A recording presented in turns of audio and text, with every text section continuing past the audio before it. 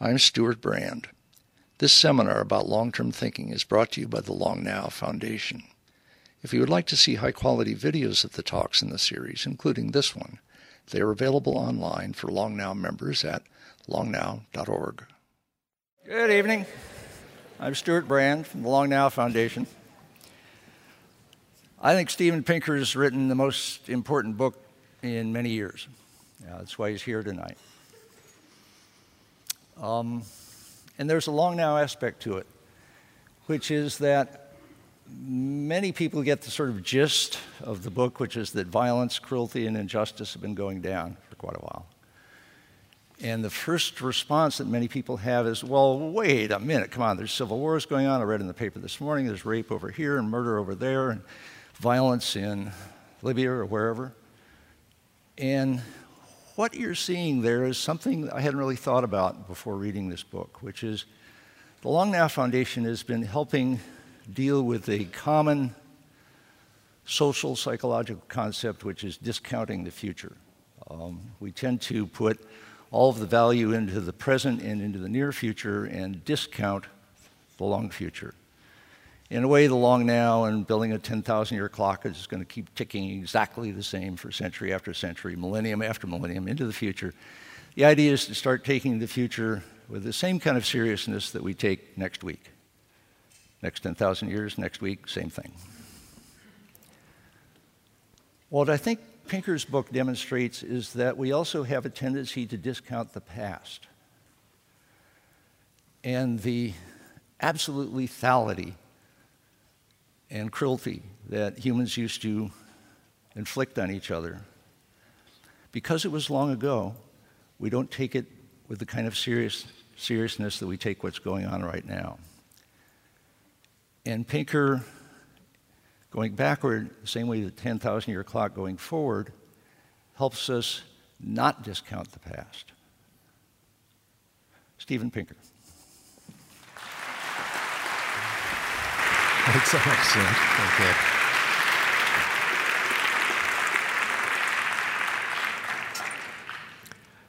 Thank you very much. Believe it or not, and I know most people do not, violence has been in decline for long stretches of time, and today we may be living in the most peaceful era in our species' existence. The decline of violence has not been steady. It has not brought rates of violence down to zero, and it is not guaranteed to continue. But I hope to persuade you that it is a persistent historical development, visible on scales from millennia to years, from wars and genocides to the treatment of children and animals. I'm going to walk you through 6 major declines of violence, identify their immediate causes, that is, particular historical events of the era, and also try to tie them together in terms of their ultimate causes, that is, general historical forces interacting with human nature. The first decline of violence I call the pacification process. Until around 5,000 years ago, humans everywhere lived in anarchy without central government. What was life like in this state of nature? This is a question that thinkers have pondered for centuries. In 1651, Thomas Hobbes famously wrote that in a state of nature, the life of man is solitary, poor, nasty, brutish, and short. A century later, Jean-Jacques Rousseau countered that nothing can be more gentle than man in his primitive state. Now, it turns out that these two gentlemen were speculating from the armchair. Neither of them had any idea what life was like in a state of nature. But today we can do better, because there are 2 sources of evidence on rates of violent death in non-state societies. The first is forensic archaeology. You can think of this as CSI Paleolithic. Namely, what proportion of prehistoric skeletons have signs of violent trauma, like bashed-in skulls, decapitations, arrowheads embedded in bones, and mummies found with ropes around their necks. I've assembled here 19 estimates, and they span quite a range. What I've plotted here is the percentage of skeletons showing signs of violent trauma, but they average out to about 15%. 15% of prehistoric remains show some signs of violence. Let's compare that 15% figure to those of some modern state societies. The United States and Europe in the 20th century, with all of their wars, come out at 0.6%. If you try to bump up the estimate to the highest credible value by throwing in all the indirect deaths from starvation and disease in the wake of a war, all of the genocides, all the man-made famines, you can bump the figure up to about 3%. And if you look at the world in the 21st century, the graph is invisible at less than a pixel high because it's less than 3/100%. The second source of evidence on rates of violence in non-state societies comes from ethnographic vital statistics. The wave of state settlement that swept over the globe starting around 5,000 years ago left a few pockets of the earth still in anarchy, namely hunter-gatherer, hunter-horticultural, and other tribal societies. And ethnographers who have lived with them for extended periods of time have tallied up the rates of death from various causes, including warfare. I found 27 estimates in the anthropological literature, and once again, they span quite a range. I've plotted them here as war deaths per 100,000 people per year, but the average is 524 per 100,000 per year. That is, every year, 0.5% of the population dies in warfare. Let's compare that 524 figure to those of some modern states, and I'll stack the deck against modernity by picking some of the most violent states in their most violent periods, such as Germany in the 20th century with 2 world wars, and their rate is 144. Russia in the 20th century, 2 world wars and a civil war, 135. Japan in the 20th century, a world war that ended in 2 nuclear explosions with a rate of 27. United States in the 20th century, with 2 world wars and half a dozen other foreign wars with a rate of 5.7. The world in the 20th century, again, seeking the maximum estimate by summing the deaths direct and indirect from war, also the deaths from genocide and man-made famines.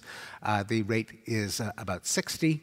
And the world in the 21st century has a rate whose bar is less than a pixel high at 0.3 of a war death per 100,000 per year. So not to put too fine a point on it, but when it comes to life in a state of nature, Hobbes was right, Rousseau was wrong. The immediate cause was the rise and expansion of states, leading to the various paxes that history students are taught, the Pax Romana, Pax Islamica, Pax Hispanica, and so on. As a state exerts hegemony over a territory, it will tend to stamp out tribal raiding and feuding, not because the early kings and emperors had a benevolent interest in the welfare of their citizens, but rather because tribal raiding and feuding are a nuisance to the overlords who would just as soon keep the people alive to supply them with soldiers and slaves and taxes. So just as a farmer has an interest in preventing his cattle from killing each other, not necessarily because he cares for the cattle, but because it's just a dead loss to him, so the early kings and emperors had an interest in pacifying the territories that they controlled. The second decline of violence can be appreciated by pondering this woodcut showing a day in the life in the Middle Ages. And the process that brought these rates of violence down has been called the civilizing process.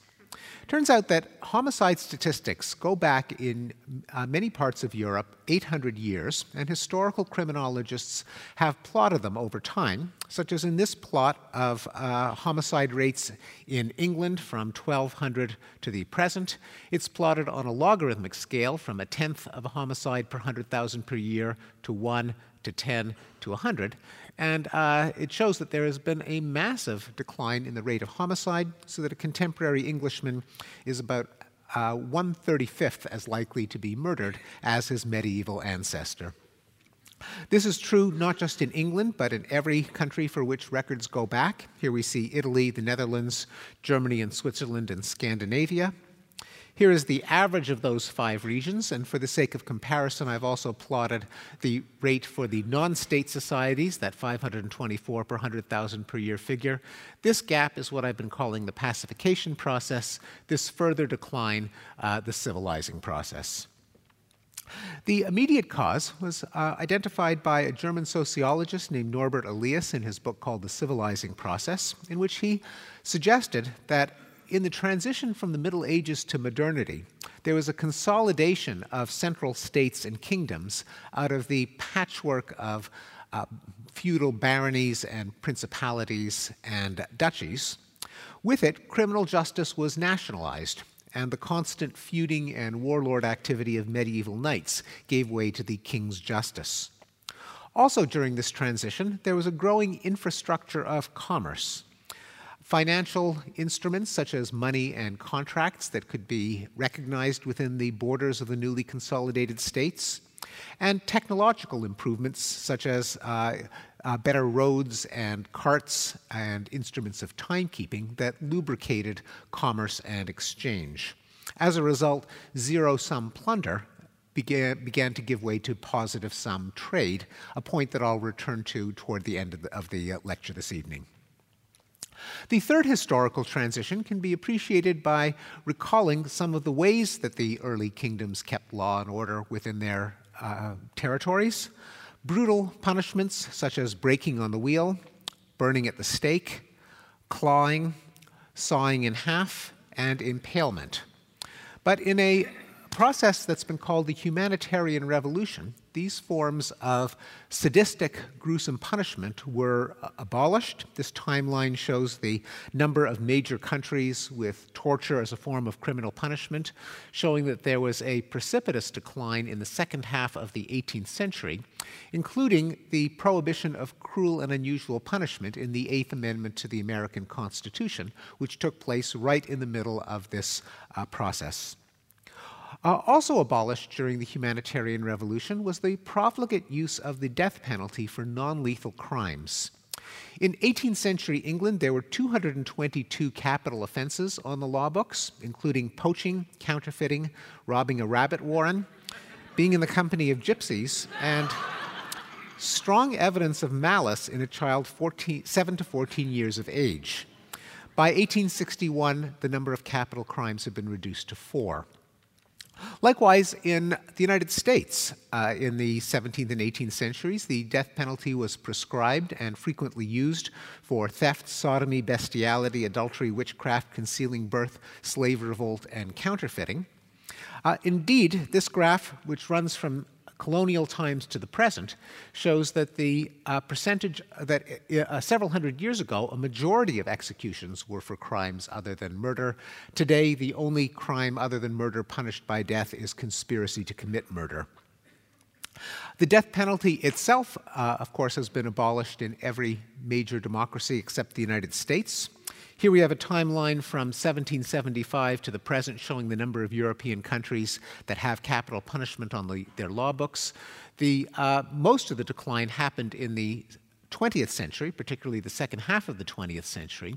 But more interesting is the blue timeline, which shows the number of European countries that actually carry out executions, which showed a decline that began far earlier. And on average, 50 years elapsed between the last time a execution was actually carried out in a European country and the time that the lawmakers caught up with the practices and struck the death penalty from their law books.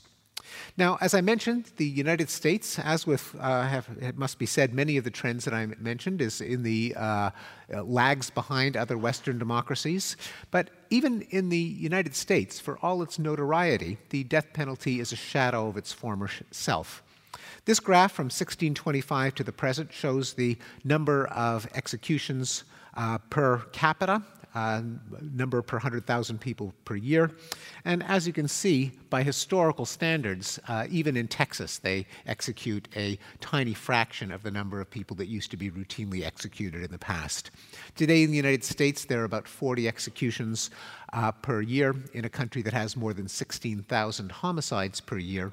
And over the course of the 2 years in which I wrote Better Angels of Our Nature, I had to amend it 3 times because 3 more states abolished capital punishment between the time I began the book and the time I sent it to the publisher. And that is a trend that is bound to continue.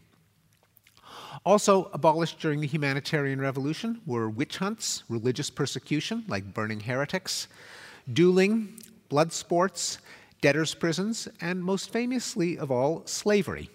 Slavery used to be legal everywhere on the planet. The Bible had no problem with it. Democratic Athens, no problem at all. Then, starting in the 18th century, country after country began to abolish slavery, a process that culminated in 1980 with the abolition of slavery in Mauritania, with the result that for the last 3 decades we've been living in an unprecedented period in history in which slavery is not legal anywhere on the planet. What were the immediate causes of the humanitarian revolution? A plausible answer might be affluence. Perhaps as people's lives get longer and more comfortable, they place a higher value on their own life and, by extension, life in general, including the lives of others. Unfortunately, the timing doesn't seem to work. This graph, which shows per capita income in England from 1220 to the present, shows that the lion's share of the improvement took place in the 19th century with the Industrial Revolution. The affluence barely budged during the 18th century when these reforms were launched. A more empirically justifiable answer would be the rise of printing and literacy. This graph shows that prior to the 18th century, there was a 25-fold increase in the efficiency of book production. Those gains were put into practice so that in the 18th century, there was an exponential increase in the number of books published per year, a kind of early version of Moore's Law. And it was during the 18th century that, for the first time, a majority of Englishmen could read them. That's when literacy first broke the 50% mark and stayed there. Why should literacy matter? Well, there's another name for this revolution. We call it the Enlightenment, because knowledge began to replace superstition and ignorance. And if you have a literate and better informed population that gets disabused of notions such as that Jews poison wells, heretics go to hell, witches cause crop failures, children are possessed by the devil, which has to be beaten out of them, Africans are brutish and fit only for enslavement, then the institutions are bound to change as a result. As Voltaire said during this era, those who can make you believe absurdities can make you commit atrocities. Also, literacy is a technology of cosmopolitanism, the mixing of people and ideas.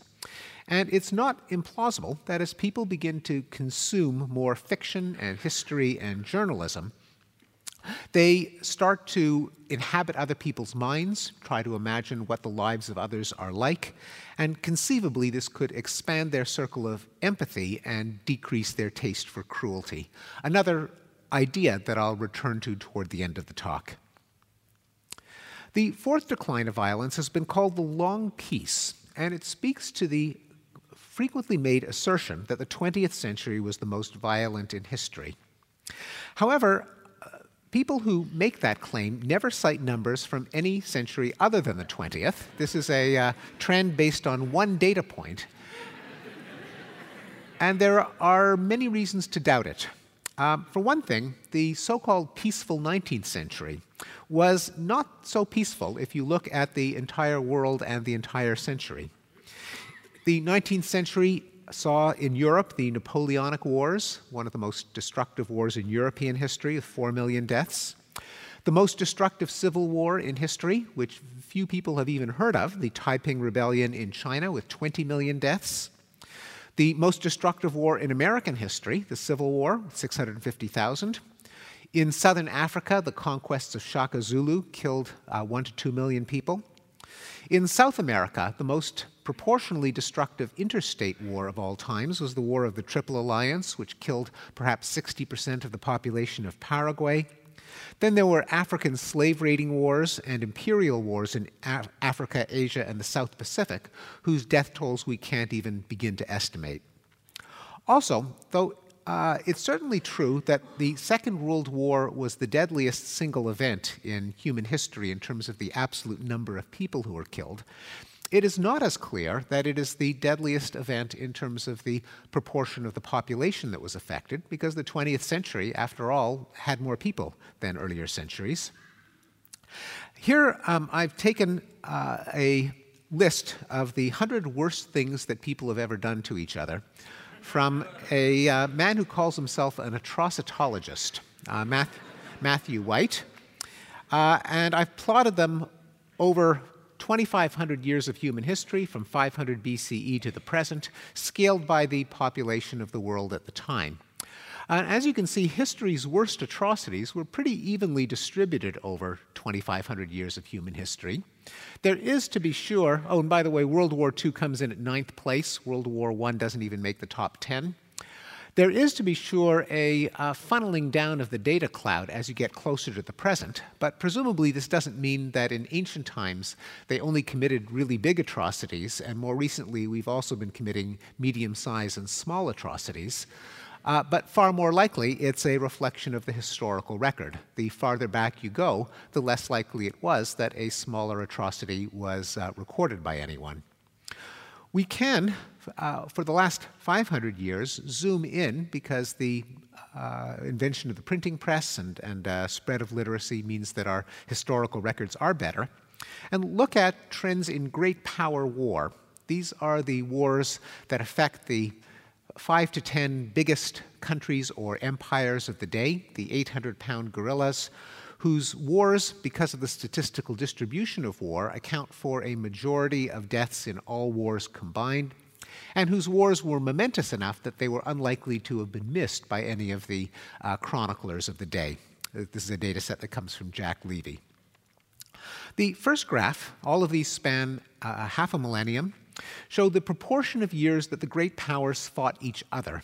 And what it shows is that several hundred years ago, the figures were often 100%, that is, the great powers were fighting each other in 100% of years. That's kind of what great powers did. They fought other great powers. But more recently, that figure has fallen to 0. This graph shows the duration of wars involving a great power, which also has been in decline. History used to have things like the 30 Years' War, the 80 Years' War, the 100 Years' War. The 20th century had the Six-Day War. Here we have the frequency of wars with a great power on at least one side, and that too has been in decline over the last 500 years. There was, however, one trend that went in the opposite direction for most of this period, which is, once a great power started a war, how many people was it able to kill per country per year? And because of developments in military technology and organization, that figure actually increased for most of this period. Wars became more deadly once they began. But even that figure did a U-turn after the Second World War. So we're now living in an era in which the frequency of wars, the duration of wars, and the concentration of deadliness of wars are all simultaneously in decline. If you multiply those figures out to tally the total number of deaths from all great power wars combined, the trends do a lot of canceling and zigzagging for most of the time, but the lowest point in 500 years corresponds to the most recent quarter century. For the last 100 years, we can zoom in still in finer detail and plot the rate of death from all wars from the 20th century and the first decade of the 21st. And what the graph shows is that there were two unmistakable spikes of bloodletting centered on the two world wars. But contrary to predictions that this would just begin a sequence of more and more destructive wars, the Second World War turned out to be something more of a last gasp than a harbinger of things to come. And since then, the rate of wars has been, deaths in war, has been in decline. This is the period that historians call the Long Peace. The fact that since 1946, there's been a historically unprecedented decline in interstate wars, that is, wars with a government on each side. And in fact, the most striking statistic of the Long Peace is 0. It refers to the number of wars between the two greatest powers of them all, the US and the Soviet Union. Contrary to all expert predictions, World War III never happened. No nuclear weapon has been used since Nagasaki. Again, every expert predicted that a nuclear war was inevitable. It never happened. There have been no wars between any two great powers since the end of the Korean War in 1953. No wars between Western European countries. And sometimes people have to be reminded that this is an interesting development. It would be easy to think, well, of course there aren't. Who would ever expect, say, France and Germany to go to war? But this intuition is itself historically surprising. Prior to 1945, there were 2 new wars a year for 600 years in Western Europe alone. As after 1945, that fell to 0. And there have been no wars between developed countries since 1945. The 40 richest countries in the world have not come to blows. Again, this almost sounds obvious. We think of war as something that happens in those poor, backward parts of the southern hemisphere, but it was not always like this. It used to be the richest, most advanced countries that were constantly at each other's throats, and because these were big, rich countries that could afford big, destructive armies, the wars that they did get embroiled in could cause a lot of damage. Well, what about the rest of the world? In a process that I call the new peace, the long peace appears to be spreading to the rest of the world. Now, I mentioned that since 1946 there have been fewer interstate wars. There have, however, been more civil wars as newly independent states with inept governments defended themselves against insurgent movements, both sides often armed, financed, and egged on by the Cold War superpowers. But let me show you this trend quantitatively in a stacked layer graph where the thickness of each layer that I'm going to show you corresponds to the number of wars in each of 4 categories. Where a war, for the point of this graph, is an armed conflict that kills as few as 25 people in a year. First, we have the number of colonial wars since 1946, and that abruptly ended in the 1970s as the last European empire gave up the last of its colonies. Here we have the number of interstate wars, very few, as I've mentioned, and trickling down to hardly any. However, here we have the number of pure civil wars and the number of internationalized civil wars where some external power butts in to help the government defend itself. And both of those showed an increase through the early 90s, but with the end of the Cold War, even the number of civil wars started to decline. And the total number of wars, therefore, which is represented by the height of the entire stack. The crucial question, though, is which wars kill more people, the declining number of interstate wars or the increasing number of civil wars? And the answer to that is pretty clear. Here we have the deadliness of interstate wars, and those have been, that is the number of people killed per conflict per year, and those have been in precipitous decline. The increase in the deadliness of internationalized and pure civil wars doesn't come close to making up for the decline in deaths from the interstate wars. If you now, once again, multiply these two figures together, number of wars, number of people killed per war, you get the following stacked layer graph. Here we have the rate of death from colonial wars, which tapered off to 0.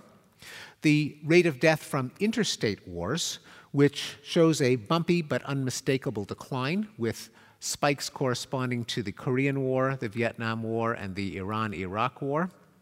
And here we have the rate of death from pure civil wars and internationalized civil wars.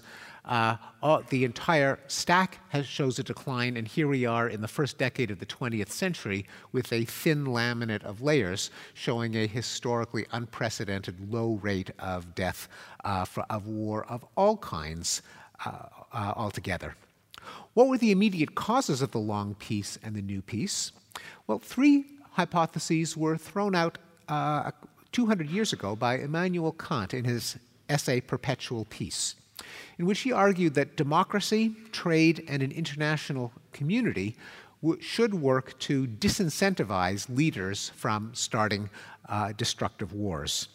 More recently, the political scientists Bruce Russett and John O'Neill have tested Kant's hypothesis with a large data set of militarized disputes, and they found that Kant got it right 3 out of 3 times. All of these have increased in the second half of the 20th century, and all of them are statistical predictors of peace, holding all other factors constant. Here, for example, you see the number of democracies in the world, which has increased, and the number of autocracies, which has decreased. We're living in a time where there are more democracies than autocracies. Here we see international trade, which skyrocketed starting after the Second World War.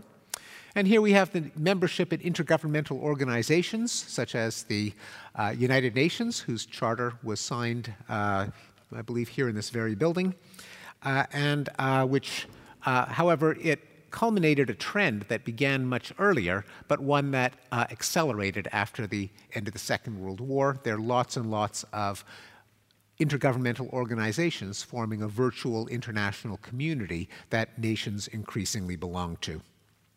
Finally, we have the rights revolutions, the targeting of violence on smaller scales directed against vulnerable sectors of the population, such as racial minorities, women, children, homosexuals, and animals. The civil rights revolution put an end to the practice of lynching. At the end of the 19th century, more than 150 African Americans were lynched in the United States every year. That fell precipitously and reached 0 by the 1950s. Hate crime murders of blacks have only been recorded since the 1990s, and they were never very plentiful to begin with, but they have decreased to 1 a year. Non-lethal hate crimes against blacks, such as intimidation and assault, have been in decline. And the kind of racist attitudes that set the stage for violence against blacks have also been in decline. Here we have the result of 2 public opinion polls from the 1940s to the present, asking whether white Americans, whether black and white students should go to separate schools and whether they would move out if a black family moved in next door. Both of them have declined from a majority of the population to single digits. They're now considered to be in the range of crank opinion, and the questions aren't even included in the questionnaires anymore. This is a worldwide phenomenon. This graph shows the number of countries that discriminate against ethnic minorities with apartheid or Jim Crow laws. The blue line shows the number of countries that bend over backwards with remedial or affirmative action policies to try to bring up the status of their formerly discriminated against minorities. Now we have more countries with affirmative action policies than we have countries with discriminatory policies. The women's rights revolution has seen an 80% decrease in the rate of rape since statistics were first kept. A similarly dramatic decline in rates of domestic violence, a dramatic decline in the most extreme form of domestic violence of all, namely uxoricide, the killing of girlfriends and wives, and mariticide, the killing of boyfriends and husbands. And the graph shows, somewhat surprisingly, that there's been an even steeper decline in the rate of killing of male partners than female partners. The women's rights movement has been very, very good for husbands. The children's rights revolution has seen a steady decline in the number of American states that permit corporal punishment in schools, like paddling and strapping. Every public opinion poll in the West has shown a decline in the approval and practice of spanking children. Rates of child abuse have gone down since they were first measured, both physical abuse and sexual abuse, as have rates of violence in schoolyards and playgrounds, such as fights and non-fatal crimes. The gay rights revolution has seen an increase in the number of states that have decriminalized homosexuality, both nation states worldwide and American states, which now stands at 50 out of 50 following a Supreme Court decision. Anti-gay attitudes have been in steady decline, such as whether homosexuality is considered morally wrong, whether it should be made illegal, or whether gay people should be denied equal opportunity. And the anti-gay hate crime of intimidation has been in decline since records were first kept. Finally, the animal rights movement has seen a decline in hunting, an increase in vegetarianism, both in the UK and the US, and a sharp decline in the number of motion pictures in which animals were harmed. Well, all this brings up the question, why has violence declined on so many scales of time and magnitude? One possibility is that human nature has changed, and that somehow people have had their inclinations toward violence literally bred out of them. Well, I consider this possibility extremely unlikely. For one thing, we still see violence in our unsocialized children. A large percentage of 2-year-olds kick, bite, and hit. And play fighting among boys is one of the most robust human universals. We continue to get tremendous enjoyment out of witnessing simulated and vicarious violence, as in murder mysteries, Greek tragedies, Shakespearean dramas, video games, hockey, and movies starring a certain ex-governor of this very state. And then there are homicidal fantasies. A number of social psychologists have asked people the following question. Have you ever fantasized about killing someone you don't like? Well, it turns out that about 15% of women and a third of men frequently fantasize about killing people. About 60% of women and 75% of men at least occasionally fantasize about killing people. What does this say about human nature? It tells us that 25% of men are liars. A more likely possibility is that human nature is extraordinarily complex and has always comprised inclinations toward violence and inclinations that counteract them, what Abraham Lincoln called the better angels of our nature, and that historical circumstances have increasingly favored our peaceable inclinations. What are the motives for violence that I think are always with us? One of them is the incentive to raw exploitation, the elimination of a person that happens to be an obstacle on the path to something that you want, resulting in rape, plunder, conquest, and the elimination of rivals. There's dominance, the urge among individuals to climb the pecking order and become alpha male, and the corresponding urge among groups for ethnic, racial, national, or religious supremacy. There's revenge or moralistic violence, the conviction that not only is violence justifiable, but it is obligatory to punish some prior harm or sin, resulting in vendettas, rough justice, and cruel punishments. And then there are ideologies that license violence, such as militant religions, nationalism, Nazism, and communism, which justify violence by a kind of pernicious cost-benefit analysis premised on the hope of a utopia, a world that will be infinitely good forever. If the ends are infinitely good, then the means can be as violent as you want, and you're always ahead of the game. You're always on the positive side of the ledger. Also, let's say that you announce your dream of a world that would be infinitely good forever, and there are some people who just don't get with the program. They stand in your way. They are the only thing that is blocking a world that will be infinitely good forever. Well, how evil are they? You do the math. They are deserving of arbitrarily severe punishment.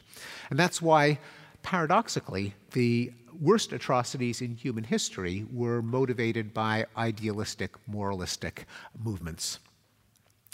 Well, what do we have on the other side to counteract these motives for violence? What are the better angels of our nature? There's self-control, circuitry concentrated in the frontal lobe of the brain that can anticipate the consequences of behavior and inhibit our violent impulses. There's empathy, the ability to feel others' pain. There's the moral sense, a set of norms and taboos that regulate behavior. And finally, there's reason, cognitive processes that allow us to engage in objective, detached analysis. The key question now being, which historical developments bring out our better angels and stay our hands before they can commit acts of bloodshed? One possibility is that Hobbes got it right when he called for a Leviathan, a state and judicial system with a monopoly on the legitimate use of violence. A state can reduce violence by eliminating the incentives for exploitative attack, by penalizing aggression and thereby canceling out any anticipated gain.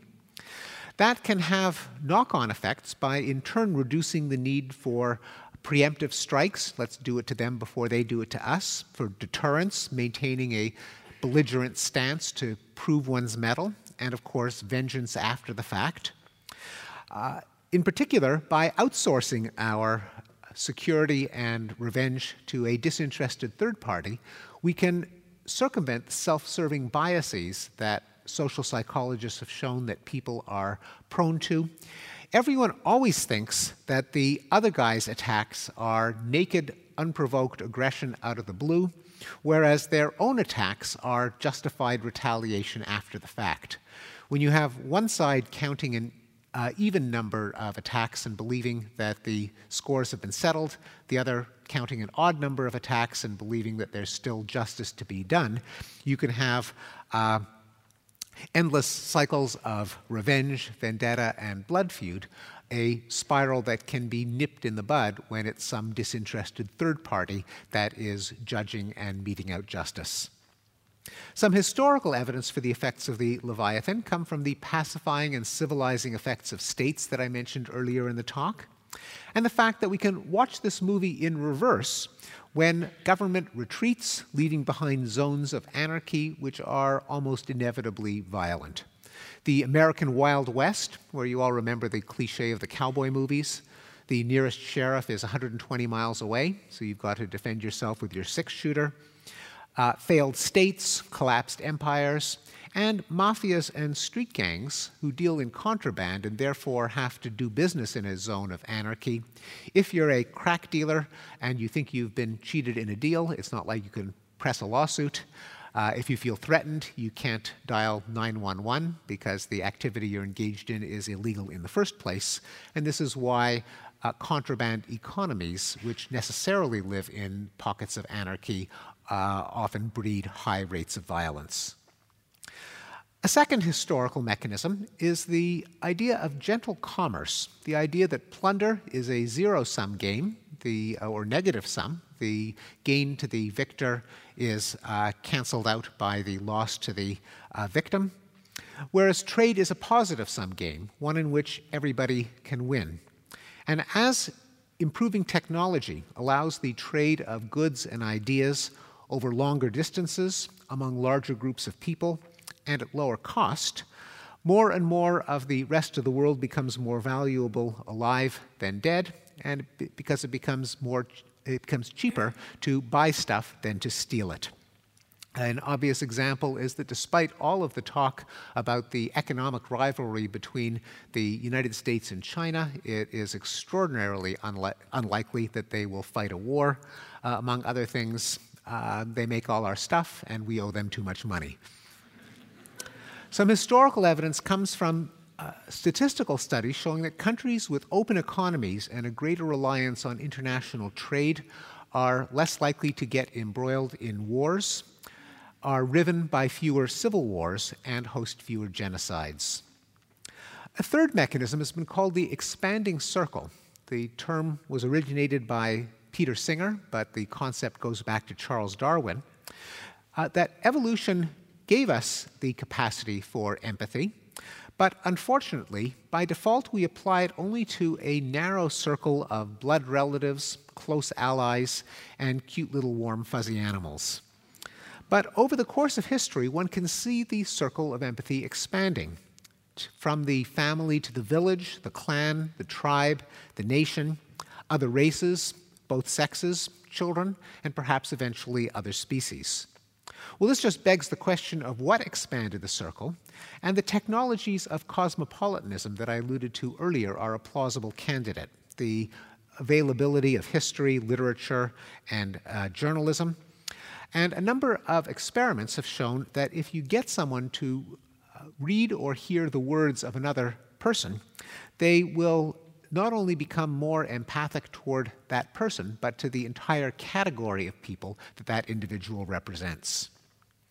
Some historical evidence comes from the fact that humanitarian reforms are often preceded by new technologies for spreading ideas. In the 18th century, the humanitarian revolution was preceded by the Republic of Letters, the massive expansion of literacy and printed discourse. The 20th century's long peace and rights revolution were preceded by the electronic global village. And in the 20th century, though it's a bit too soon to tell, if the color revolutions and Arab Spring have happy endings, they will certainly be attributed to the rise of the internet and social media. Finally, there's the escalator of reason, the possibility that the expansion of literacy, education, and public discourse have encouraged people to think more abstractly and more universally. They rise above their parochial vantage point, which makes it harder to privilege their own interests over others. People step back and recognize the futility of cycles of violence and increasingly see violence as a problem to be solved rather than as a contest to be won. Some historical evidence comes from the fact that abstract reasoning abilities, as measured by IQ tests, increased over the course of the 20th century, another strange but true secular trend. The so-called Flynn effect, by which IQ scores throughout the 20th century increased by about 3 IQ points per decade. Other studies have shown that people in societies with higher levels of education and measured intelligence commit fewer violent crimes, holding all else constant, cooperate more in experimental games, have more classically liberal attitudes such as opposition to racism, homophobia, and xenophobia, and are more receptive to democracy in their countries 10 years down the line. The final question that I'll address is, if these 4 historical forces are all making us less violent, why do they all seem to be pushing in the same direction? I think it's because violence is what game theorists call a social dilemma. It's always tempting to an aggressor to exploit a victim, but of course it is far more damaging to the victim. Since in the long run, victims can become exploiters and vice versa, all parties would be better off if everyone could somehow agree to renounce violence. The dilemma is, how do you get the other guy to refrain from violence at the same time as you do? Since if you beat your swords into plowshares, but the other guy keeps his as swords, you could find yourself at the wrong end of an invading army. It's not implausible to think that over the course of history, human experience and human ingenuity have gradually worked away on this problem and chipped away at it, just like we've dealt with other scourges of the human condition, like pestilence and hunger. And the common denominator among the 4 historical forces that I mentioned is that all of them increase the material, emotional, or cognitive incentives of all parties to avoid violence simultaneously. Regardless of what the best explanation of the decline of violence turns out to be, I think it has implications that are profound. Among other things, it calls for a reorientation of our efforts towards violence reduction from a moralistic mindset to an empirical mindset. That is, instead of just lamenting why is there war, perhaps we should ask, why is there peace? Not just what are we doing wrong, but what have we been doing right? Because we have been doing something right, and it seems to me to be quite important to figure out what exactly it is.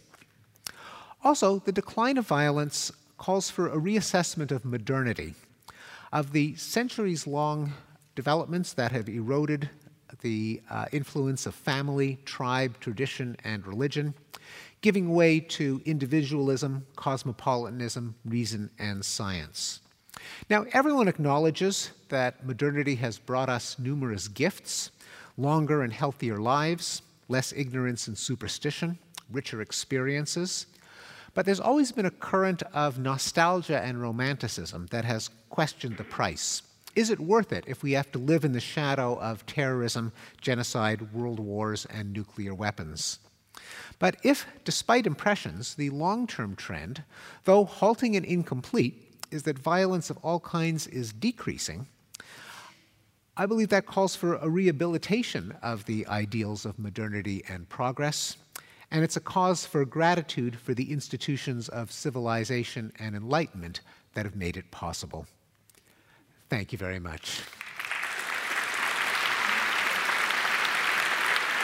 Thank you.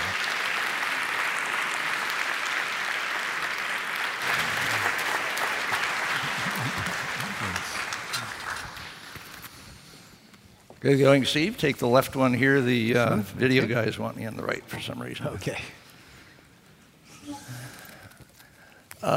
This is the paperback that there's lots of signed copies of. Thank you for mentioning that. And so it's a year later, I guess, since it came out. What's been going on in the world in relation to this book since then? You've had reviews, pro and con probably. There must have been some historians who said, what's a social psychiatrist doing writing history? Yes, historians, that is certainly true. And there are some historians for whom I am something of a carpetbagger, coming into their, invading their territory with all these numbers. For me, a social scientist, this is just the kind of data that I always deal with, that multiple regressions and statistical distributions, and just for me, the obvious way to evaluate a hypothesis. It seems to me that anytime you use a word like increase or decrease or better or worse, you're making a quantitative claim. You're saying there are 2 points in time and there's a quantity, and at one point it was higher than it is at a later point, or vice versa. And so that whole class of historical hypotheses ought to be amenable to quantitative examination. Now, granted, we don't have ideal data stretching back 2,500 years. The farther back you go, the worse the data become. Right. But there are orders of magnitude, and they themselves tell a story. So who are the historians who are slapping their forehead and saying, oh my God, he's right, and we have to rethink what we do now?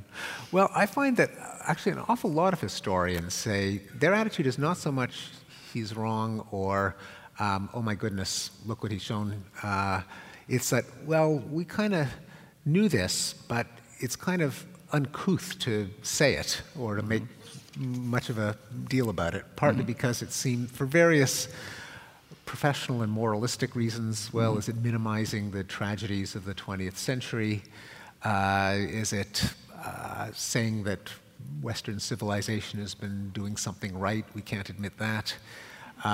So I find that it's actually, I haven't gotten a lot of, in fact, I don't think I've gotten any historians who've actually said, no, the trend's going in the opposite direction. The only exception has been almost a philosophical argument that as long as we have the capacity to kill more people more efficiently, namely nuclear weapons, you can't say we're less violent if we have the capability to do it. Well, that speaks to Paul Hawkins' question. He says, despite the decline in violence, has that had any impact upon the amount of fear that people experience with respect to terrorism, potential violence, and so on? No, it's a great question, and the answer is probably not. And in fact, I just saw the result of an opinion poll that shows that in the 21st century, compared to the Cold War, people are more worried about death and destruction than they were when the US and Soviet Union were aiming ICBMs at each other. And this is, I think, a textbook case in the psychology of fear, as opposed to the assessment of risk. So what, as a social psychologist, what do you make of that? Does it sound like one of those human nature things, or is, that there's got to always be so much fear, and we'll use anything to keep it going? Well, for one thing, terrorism itself is itself a technology of fear. You can see that in the word. That's what the terror and terrorism means. It's how do you manufacture the greatest amount of fear per unit damage. And terrorism, actually, aside from the purely hypothetical possibility of nuclear terrorism, but actual terrorism kills a very small number of people. Even the worst terrorist event in history, 9/11, which killed about 2,700 people, that's 2,700 tragedies and crimes. But compared to the wars of years past, compared to homicides, compared to traffic accidents, it's really not a major risk factor for life and limb. And of course, combined with what the terrorist groups want to achieve, namely manufacturing fear, there was the Bush administration that did its best to amplify the fear with the duct tape and the orange warnings. You think that was cynical or just panic? I think it was more panic than cynicism. There may have been some cynicism too. Marshall Krauss asks, what about the threats of mass destruction? You know, we hear about weapons of mass destruction over and over again, the atomic bomb, hydrogen bomb, bioterror, and such. Well, let's see. Certainly the risk of a nuclear war is far smaller than it was during the Cold War. There's been, I think it's not a coincidence that no nuclear weapon has been used since Nagasaki. They basically, other than deterring existential threats, they really have played very little role in war. That's why many countries without nuclear weapons have defied countries with them, knowing that the destruction of a nuclear weapon is so disproportionate to any military achievement that they are more of a bluff than an actual threat. Argentina invading the Falklands in 1981 is a perfect example. Britain had nukes, Argentina didn't, but Argentina and the generals knew that Britain wasn't going to leave Buenos Aires a radioactive crater. And there are many other examples. So given that the risk of interstate war is getting less and less, given that even in the interstate wars that have occurred, not even a tactical battlefield nuclear weapon has been used, I think it's safe to say that the risk is extremely low. Now, for nuclear terrorism, there probably was a window of vulnerability where unguarded nukes from poorly guarded sites in the former Soviet Union were vulnerable. But even my understanding of the nuclear security consensus is that loophole, that window has been closed. There is still a non-zero risk of pilfering of nuclear material that could result in the so-called garage nuke. Even that, the people who actually try to estimate the probability, I think are in pretty close agreement that it's very small. Not that we should be complacent about it, not that there shouldn't be intelligence operations that do their darndest. But is it likely? I don't think it's likely. So I think I'm going to pursue the idea of this sort of diet of fear in the way that Håkan brought up, which is, it makes me wonder if people were fearful all the time back in the violent Middle Ages or hunter-gatherer periods that you're talking about. As you point out, we now like to, we use violence as entertainment a lot. Game of Thrones is doing very well. Taken 2 is in the theaters right now because it was so wonderfully violent. A total revenge story, basically. And then we have this kind of interesting displaced large-scale fear of it must be a very dangerous world because technology is moving so rapidly and therefore unpredictably, and then Bill Joy must be right that the super-empowered individual who's sufficiently crazy can do enormous, possibly total harm. Are we doing fear instead of violence? Well, I think we are doing a lot of fear. For one thing, not just fear, but also fear and concern. That is the impression that there's a lot of violence, which is stoked by the availability of technology that can report violence more efficiently wherever it occurs. Nowadays, anyone with a cell phone, and I don't know what the figures are for cell phone penetration globally, but they're pretty high. Somebody probably knows. How many cell phones out there percent? What percentage of the world's population is cell phone enabled? More than 50%, right? 5 billion cell phones. 5 billion out of 7 billion people, there are 5 billion cell phones. Every one of which, or a large percentage of which, can beam color video footage globally, instantly. And so the violence that does occur gets reported.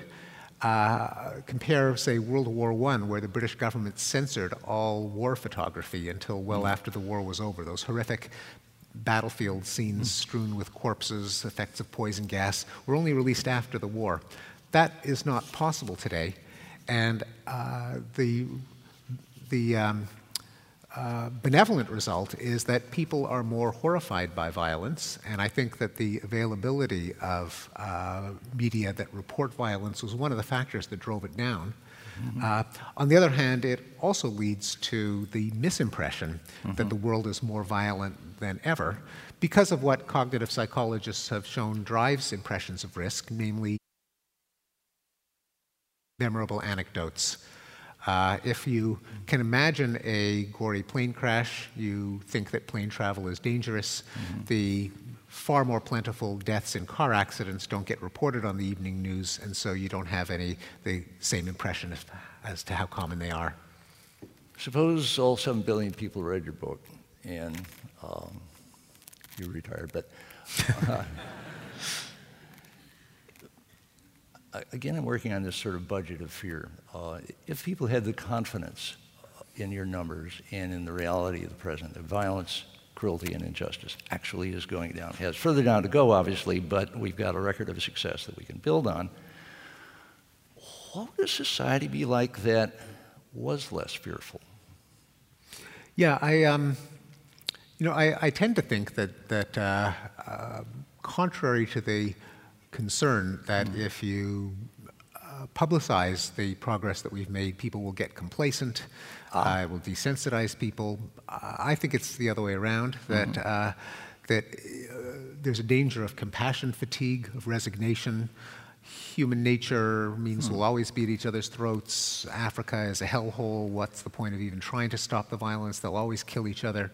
When you see the graphs and you see it going down, you realize, well, no, actually, for whatever reason, we really, more and more of the world can be made more peaceful.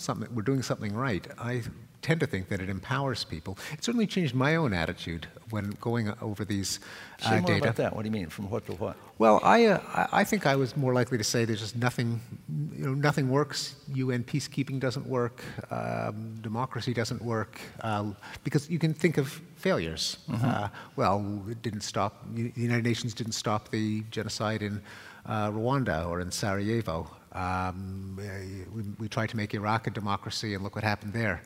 And it is true that since all of these trends are statistical, there are counterexamples. The counterexamples are far more newsworthy than the success stories. You never see a guy in front of a camera with a microphone saying, "Here I am in Managua, and for the 23rd year in a row, there is no civil war," or I'm at the foot of the bed of Jaime Garfinkel, and he's dying of cancer in his 87th year. Boring. Whereas if the same guy got blown to bits, you can bet that it would lead the news. And so because all of these trends are statistical, they haven't brought violence down to zero, there are always enough examples to fill the news. Since our cognitive assessment of risk is driven by anecdotes and examples, we're going to be under the impression that nothing works, even if the statistics massively show an effect of some intervention. So you want statistical literacy to Absolutely. become the norm. Absolutely. And I'll give you one example, because this is one, again, that people can't appreciate if they just think of the goriest incidents, and that is United Nations and other peacekeeping forces. Guys with the blue helmets who get themselves in between warring parties, or that help pacify a country after a ceasefire, prevent recidivism. Do they work? The answer from the statistical studies is absolutely. They work massively. A country is much less likely to fall back in civil war if they've got armed peacekeepers. And the better financed and armed the peacekeeping force, the more effective they are. So this calls for boosting, and here again the setting is appropriate. 1945, right here, signed the UN Charter. Thank you, everybody. The United Nations does a number of things badly, but it does a number of things well, and one of them is peacekeeping on average, not 100% of the time. The headlines would never tell you that, only a statistical study would. So you've been analyzing sort of human mental, moral, ethical behavior change, and some of it you put in the individual, and some of it you put in this larger entity that I guess social psychologists look at, that is something like society. How do those two relate? Yeah, I think this is one of the frontiers of social science. How does individual psychology, interconnected in social networks, result in change in this strange entity we call culture or society? is the internet now, one of your statements in there that I'll use in my summary is that new technologies of spreading ideas spread peacefulness, basically. Well, so is that going to... Actually, my answer is more generic than that, because it's not just the internet. It's not, when I talk about social networks, I don't mean Facebook. I mean, understand. Everything going back to... literacy and even before literacy, language, face-to-face communication. I mean, the general, social scientists have often talked about this thing called culture and society, but culture isn't this gas or miasma or entity that actually exists separate from coordinated beliefs and negotiated agreements among large numbers of people. And the question of how changes in individual psychology propagate across social networks, including face-to-face interaction, to change this thing called culture, I think is one of the great frontiers of research in social science. So how do norms, for example, propagate so quickly, even when they are not enforced from the top down by a Leviathan? So in our own lifetimes, for example, at a social gathering among educated people, no one would tell ethnic jokes. That wasn't true when I was a child, for example. There's no, as far as I know, there's no law against it. You know, police aren't going to come in and arrest you, but it would just be horrifying now in a way that wasn't true in, say, when we were children. Or, you know, there are many examples. You know, letting your dog poop on the sidewalk. It wasn't so long ago that people did that. Now it would be, you know, close to unthinkable. Everybody's thinking of exceptions, but it's the exceptions that, you know, it tells you there's a rule. And liberal and conservative attitudes, which have been moving inexorably in the liberal direction, with conservatives always, you know, kicking and screaming in the rear guard. But debates that used to be held are no longer held. They're no longer within the realm of thinkable options. Racial segregation is one. There used to be debates on it with, you know, with two sides. That was decided. It's a done deal. Equal employment opportunities for women, access to facilities by the handicapped, gays in the military, laws against criminalize homosexuality. Once they're done, you know, they're done. And how that, so there are certain reforms that are done with the stroke of a pen, but there are other things that just become, you know, unthinkable. You just don't go there anymore. Okay, I'd love to know how that happens. Here's something that hasn't gone away. There's two questions on it. Janet Thompson asks, how do you see the role of religion in either the increase or decrease of violence? Richard Lee asks, what effects has the rise of secularism and religious fundamentalism had on trends in violence? Yeah. Well, the thing about religion is that it itself is both effect and cause of a lot of these developments. So there's no easy answer to whether religions make things more or less peaceful, because the very forces that I think that have changed attitudes and practices have changed religions. So we don't, religion isn't what it used to be. The major... You're thinking of Christianity, I can just tell. Probably Judaism too, now that I think if you compare, say, Judaism to the version Old in the Testament Hebrew Bible. Is very tough. Right, yeah. I don't think we think it's such a great idea to massacre every last Midianite, every man, woman, and child, or Moabite, or Jebusite, or, you know, Hittite, and so on. No Christian sect today would advocate burning heretics at the stake. So the religions themselves have done a lot of damage. Just checking. Yeah, just checking. So even though at certain times in history, militant religions have, like later ideologies, resulted in huge numbers of deaths. The European Wars of Religion, the Crusades are examples.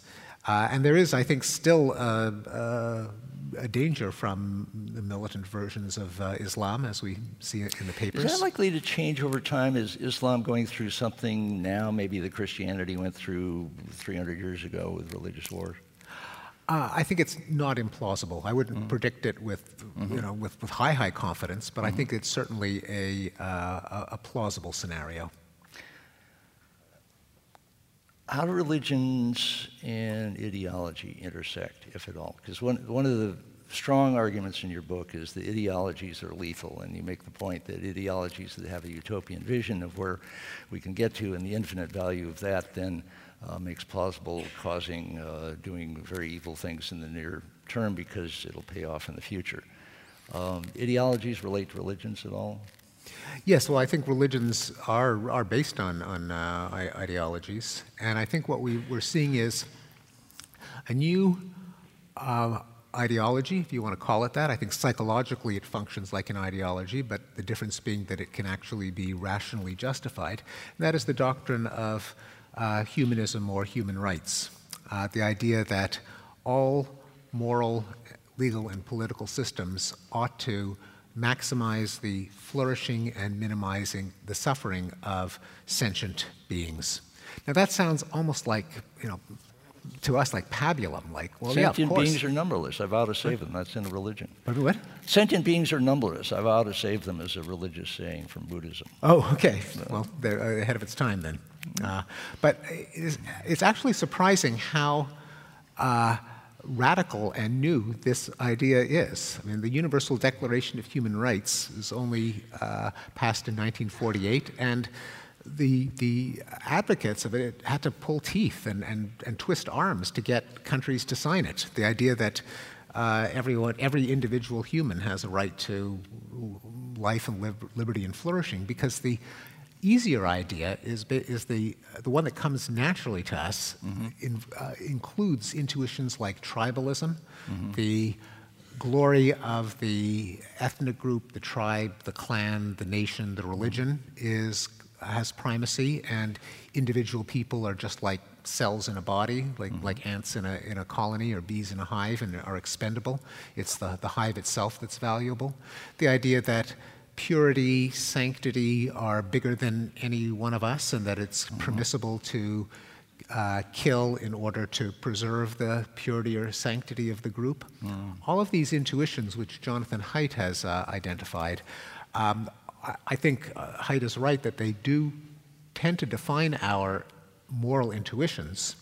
And here's where I disagree with Haidt. I think it's a purging of a lot of these probably biological sources of moral intuitions down to the austere, narrow doctrine of human rights as our acceptable moral ideology that is the cause of the decline of violence in the realm of ideas.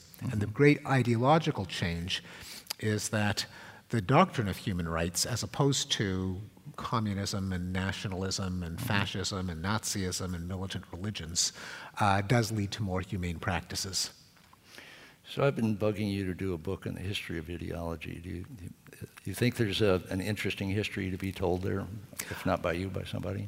I think there is an interesting history, and I think there's an interesting, I don't know if you want to call it connection science or social network science, the kind of thing that, among others, Nicholas Christakis and James Fowler and Duncan Watts and Michael Macy do. That is, how do norms proliferate and consolidate themselves in a society, given that the society is, in one way of looking at it, it's the sum of the individual human minds that make it up. In another way of looking at it, there are norms that seem to have a life of their own by virtue of being coordinated in many, many minds simultaneously, sometimes for good, sometimes for ill, including toxic beliefs and ideologies that we know from history can spread, the extraordinary popular delusions and the madness of crowds, witch hunts, for example. People were convinced, or at least said they were convinced, that witches could turn men into dogs and cause ships to sink and crop failures, things that your own eyes tell you can't be true, but that society-wide that belief can become entrenched. I think it's a very exciting and important topic, how these society-wide effects can grow out of the transfer of beliefs among individuals. Now, one of the things you refer to is cosmopolitanism, and there's a book by that name by Kwame Appiah, the ethical philosopher. And urbanization is one of the things that is basically skyrocketing right now, will probably level off. So we're 80% urban. Is cosmopolitan to suggest that when we're 80% urban, we'll be seriously that kind of less violent and less hurtful and less unjust because explain how what is cosmopolitan ethics? Yeah, well, it's in Appiah's conception, it's partly the fact that individuals can have multiple identities, so the intersecting identities. Banker by day, leather by night. Yeah. Yes. For example, or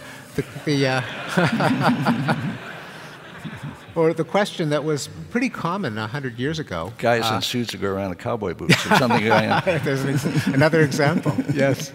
100 years ago, that great progressive president, Woodrow Wilson, said that referring to, Italian Americans and Polish Americans, said that any person with a hyphen in his identity is like the hyphen is like a dagger aimed at the heart of the republic.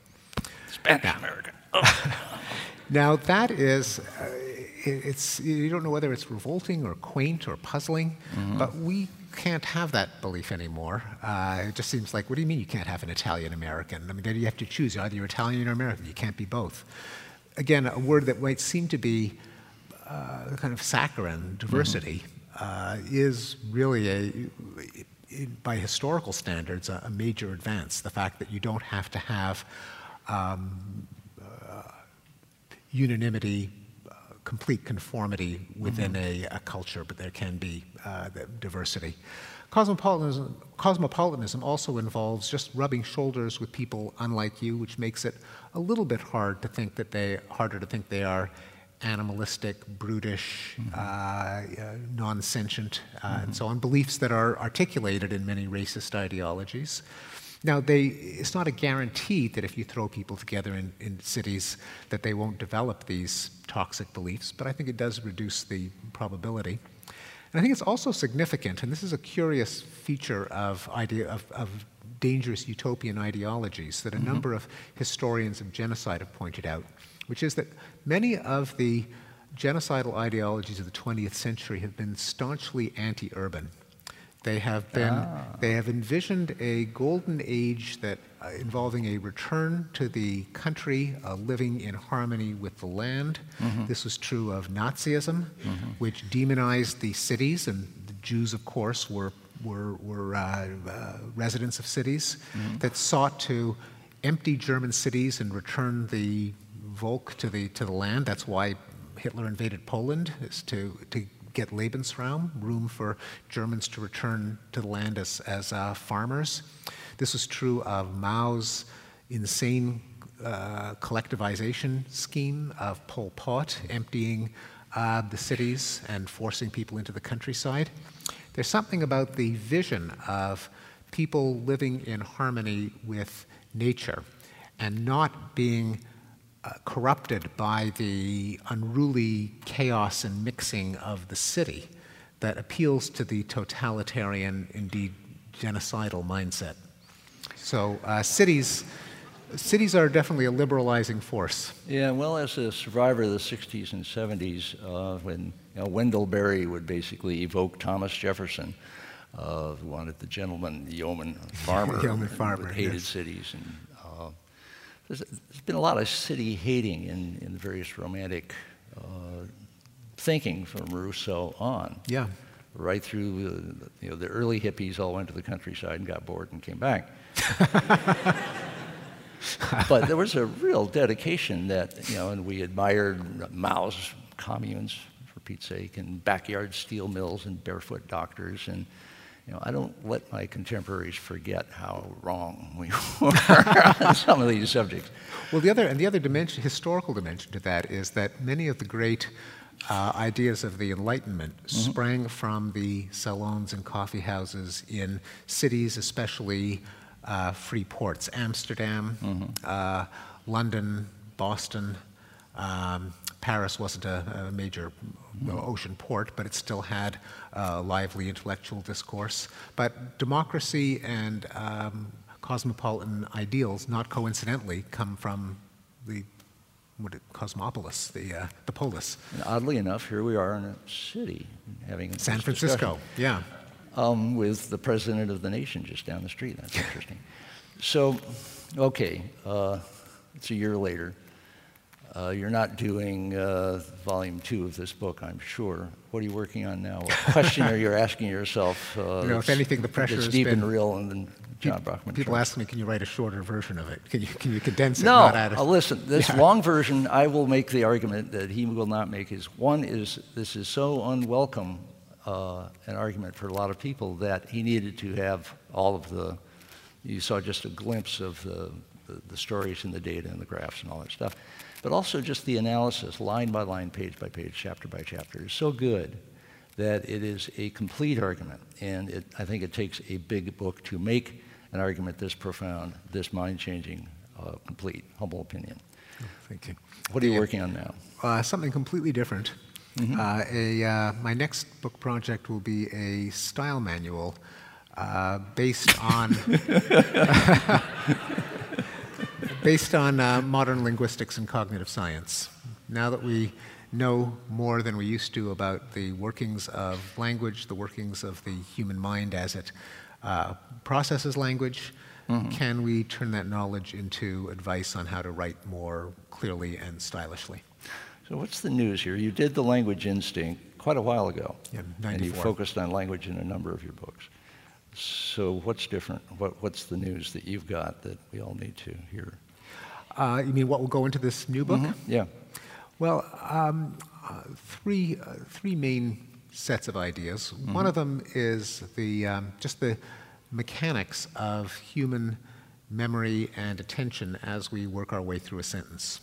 What sentence structures ease the listener, give the reader a sense of a elegant, flowing, easy to understand sentence. And that involves things like the waxing and waning of memory load, the choice of word and construction depending on the point you are in a story, and other details of cognitive processes. A second is... It must be a multi-level process the mind is doing when it's doing all that stuff. Yes, absolutely, that's right. There's parallel computation at the level of sound, of course. Even when you read, we all sound out words, even skilled readers. Syntax, semantics, the meaning of a sentence, and discourse, the flow of an argument or story. And those are all working in parallel and exchanging information back and forth. A second is, what is your conception of what you're doing when you're writing and anticipating that someone is going to read what you're writing? It's an artificial situation. Here I am, in my study, going tappity, tappity, tap, and then years later, someone who I've never met is going to be picking that up, and I have this vain hope of exchanging ideas with that person. So how do I, since that is impossible, what is the model that I should have in mind of my reader and of the process of communication? John Steinbeck wrote all of his novels to his father and just took the Dear Dad off the beginning. Interesting. And, he had a very specific audience in mind, and other writers I know often do that they have this sort of ideal reader that they want to tickle their fancy and persuade them and make them laugh or whatever it is. I think that is a profound part of the writing process, and moreover, I mean, this is an idea that I'm going to adapt from Mark Turner and Francine Noël, is that the mental model that you should have of your father or of your friend is that you are calling their attention to something in the world that they can see with their own eyes if their attention were only properly directed to it. That is the overarching conception of what one ought to do when writing good prose, they argue. And I think there's a lot of, that has many implications, and that's an idea of theirs that I'm going to run with. And then the third is, how do you make sense of questions of usage and style? If someone says, if I say, oh, that roller coaster really made me nauseous, and someone said, no, you've made an error. It has to be nauseated, because nauseous means causing nausea, not experiencing nausea. You say, what the hell are you talking about? I've Right. never heard anyone use it. And they say, no, no, no, that's what's correct. You've just made an error. And I say, well, if I'm making an error, then 99% of the people under the age of 75 are making the same error, so how can it be an error? They said, no, no, no, trust me, it really is an error. How do you make sense of that kind of debate, which the various language mavens and nitpickers and smarty pants will always make, but at the same time recognizing that there is a point to correct usage? I mean, when George W. Bush used the word misunderestimated, there is a sense And we in all which he thought, was- oh, stupid, and then we all thought, that's a pretty interesting word. Well, there's a sense in which, there is a sense in which you can really say that that's an error, or that, say, divisive policies vulcanize our society.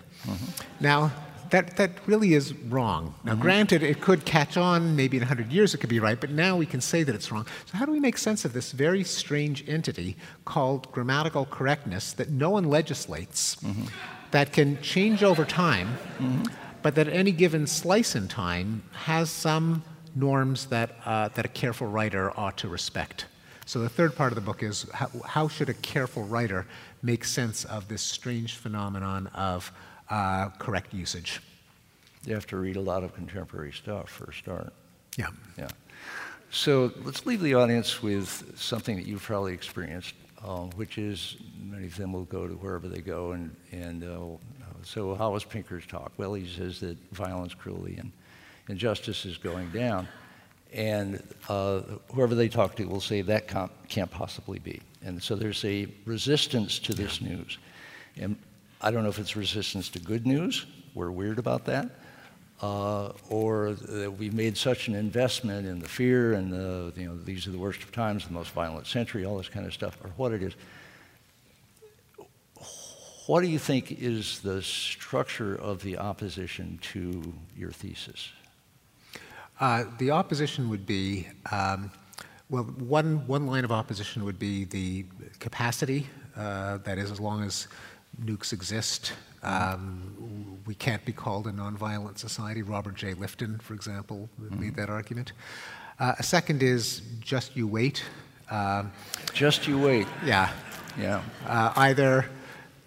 How long should... Exactly. Well, I think that's a 100 years. legitimate rejoinder. So, and the just you wait objection takes two forms. One of them is the kooks with nukes. It's only a Kooks with matter of nukes. time before a terrorist cell will invent a nuclear bomb in their garage. The other version is... Remember, 100% of men have thought about killing somebody. but very few of us have actually done it, which shows the essential role of self-control and inhibition in the conduct of everyday life. Freud was right about that.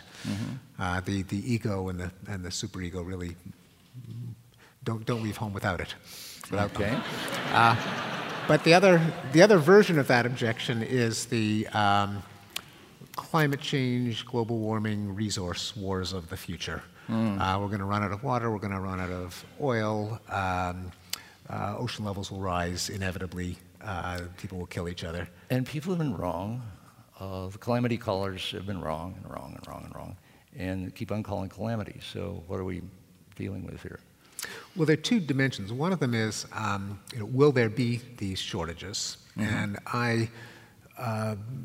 and you're right that all of the predictions of resource shortages have all been shown to be wrong, and probably will.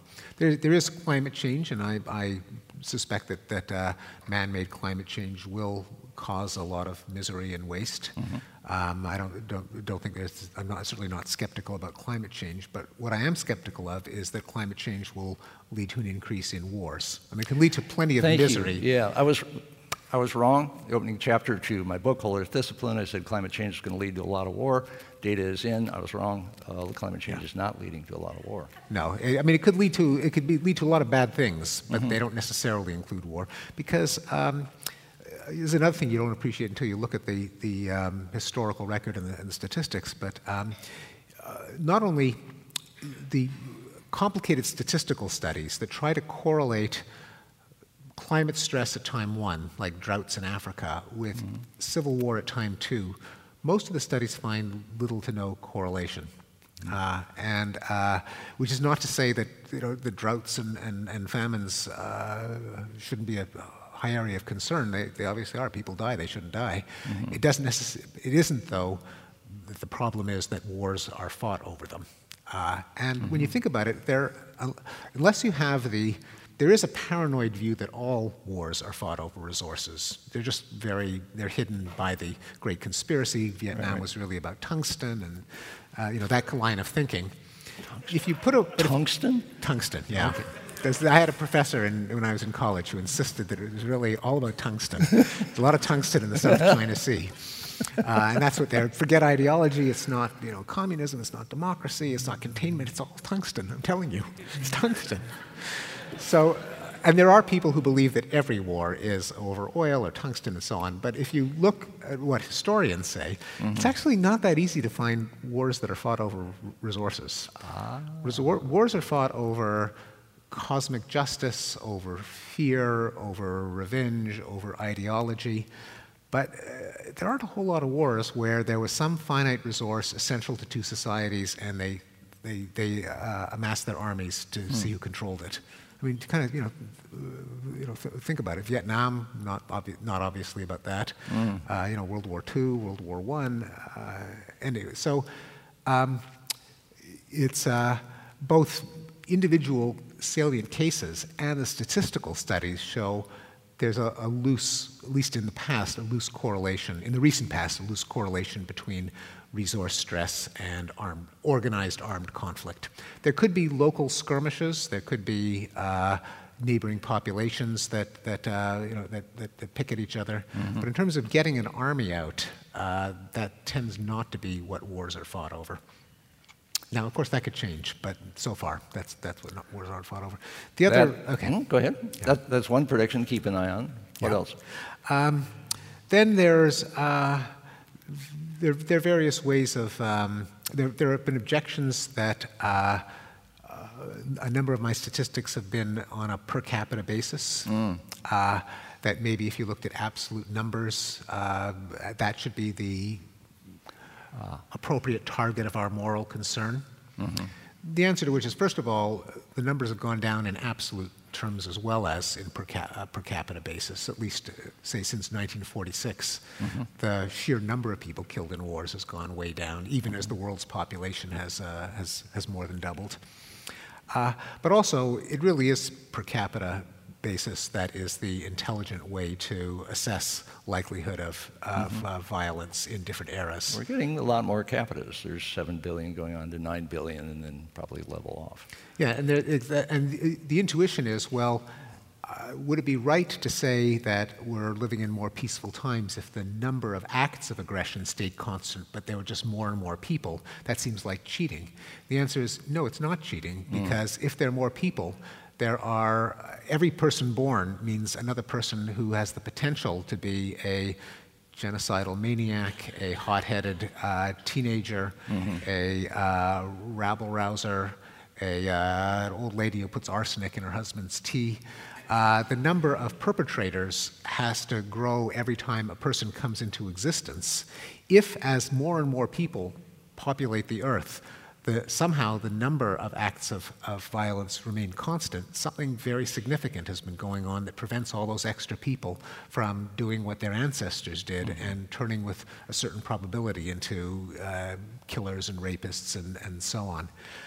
But again, that having been said, all those statistics that consisted of zeros mean that even if you look at the absolute number of people, it's been going down. I get a sense that there's work to do. But what I love about your book is it shows how the work can keep going forward. Thank you for it. Thank you, Stuart. Thanks so much. That's great. Thanks to all of you. Thank you.